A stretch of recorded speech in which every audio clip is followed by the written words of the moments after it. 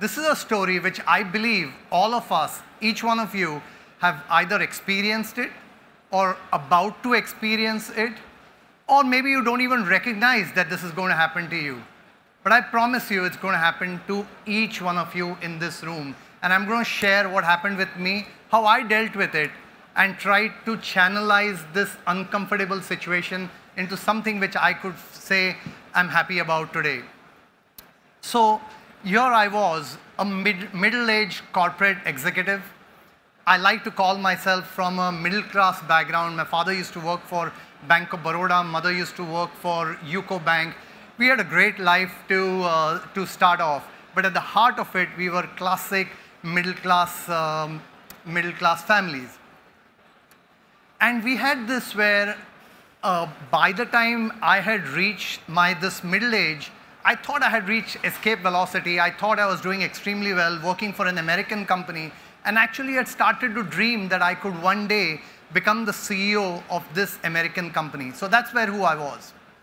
Now, separately, all of us have heard about that friend who kind of went cuckoo, gave everything up, went into the Himalayas, or went for 6 months to the yoga retreat doing yoga, or even better, found himself a completely new girlfriend. This is called the midlife crisis. For someone like me, I always felt that the midlife crisis is a disease only for the rich.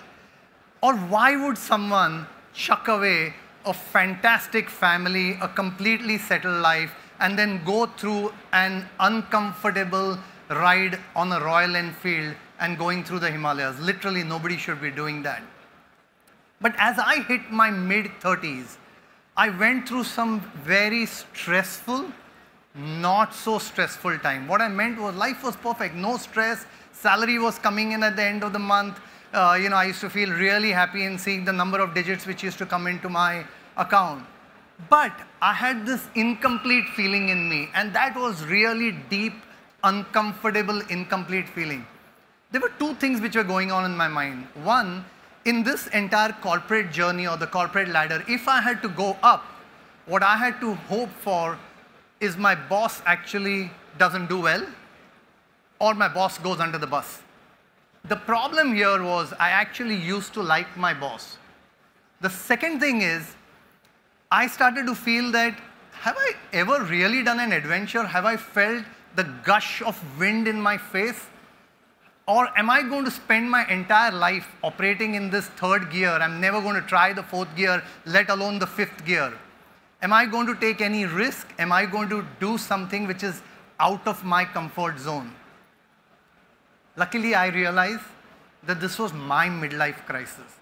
And the way I saw it was, this uncomfortable feeling is what midlife crisis is all about. All of you in this room will go through it. It's a passing of a journey, and I'm sure you're all going to go through this. But what I decided was that I wanted to build something special, and I wanted to create something which I can be proud of when I went through this phase. I wanted to build something on the principles of what I learned in the corporate world, but what I also wanted to do was I did not want to make the mistakes that I hated in the corporate world. So I wanted to do something which was completely new, build something with my own style. I basically wanted to do entrepreneurship. In those days, startup wasn't really a word which was understood by everybody. What I did was obviously went back to the wife, confided in her, and I said, hey, look, I'm going through stress. I think I'm going through a little bit of a crisis. I think it's better that I table this. I think that's a very important thing for you to do. Just go ahead and discuss it and just put it on the table. Over the years, I had saved some money. The wife was working. She was taken care of by her own self. And we thought we have anywhere between 2.5 years to 4 years for me to overcome this stress period that I was going through. I also knew very well that if I wanted to go on this entrepreneurship journey, I had to be extremely light. I talk about this quite a bit, that in an entrepreneurship journey, you need to have oxygen. And that oxygen could be in terms of great funding, great investors, good ideas, but basically you need to have oxygen. The second oxygen is the fact that You have to be really light when you start your entrepreneurship journey. You should not be having loans. You should not be having external obligations. You should be completely focused on only one thing. You have to remember, this journey of building a startup is deeply unsatisfying when you are on it. Every day, you end the day feeling, oh my God, why am I doing this to my own self? And that is what startup is all about. So if you're going to go through this discomfort, one of the things is take all baggages away, be really light, have the oxygen, and only then build this business that you want to do. I also felt that I needed cheerleaders. So what I did was, I went back to all my friends, ex-bosses, anybody who's been kind with me over the years. I went and spoke to them about what I want to build, how do I see this opportunity. But basically what I was doing was, if I had an accident on that highway, they will come and pick me up. 3 years from today, if the motorcycle doesn't fire, they will come in a car and give me a new job. That's what I wanted to do. So I basically went out, got supporters, got them to come and join me on the journey. The other thing what everybody talks about the startup journey is that it is a lonely journey. What they really mean is, as a founder, there are days on which you want to just lie in the bed, you want to go on a vacation, but you can't do it. If you can solve for that, which is if you're unhappy, if you've had a hangover, which I've had today in the morning, but if you've had a hangover, you should have a business partner who can go into office, control the office, and you don't need to worry about. So your early starting team and your co-founder is something extremely important in this entrepreneurship journey.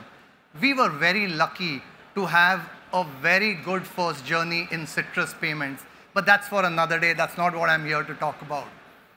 This personal experience of mine has taught me a few things. Most persons, like you, are going to go through this unique phase where you will want to explore an adventure.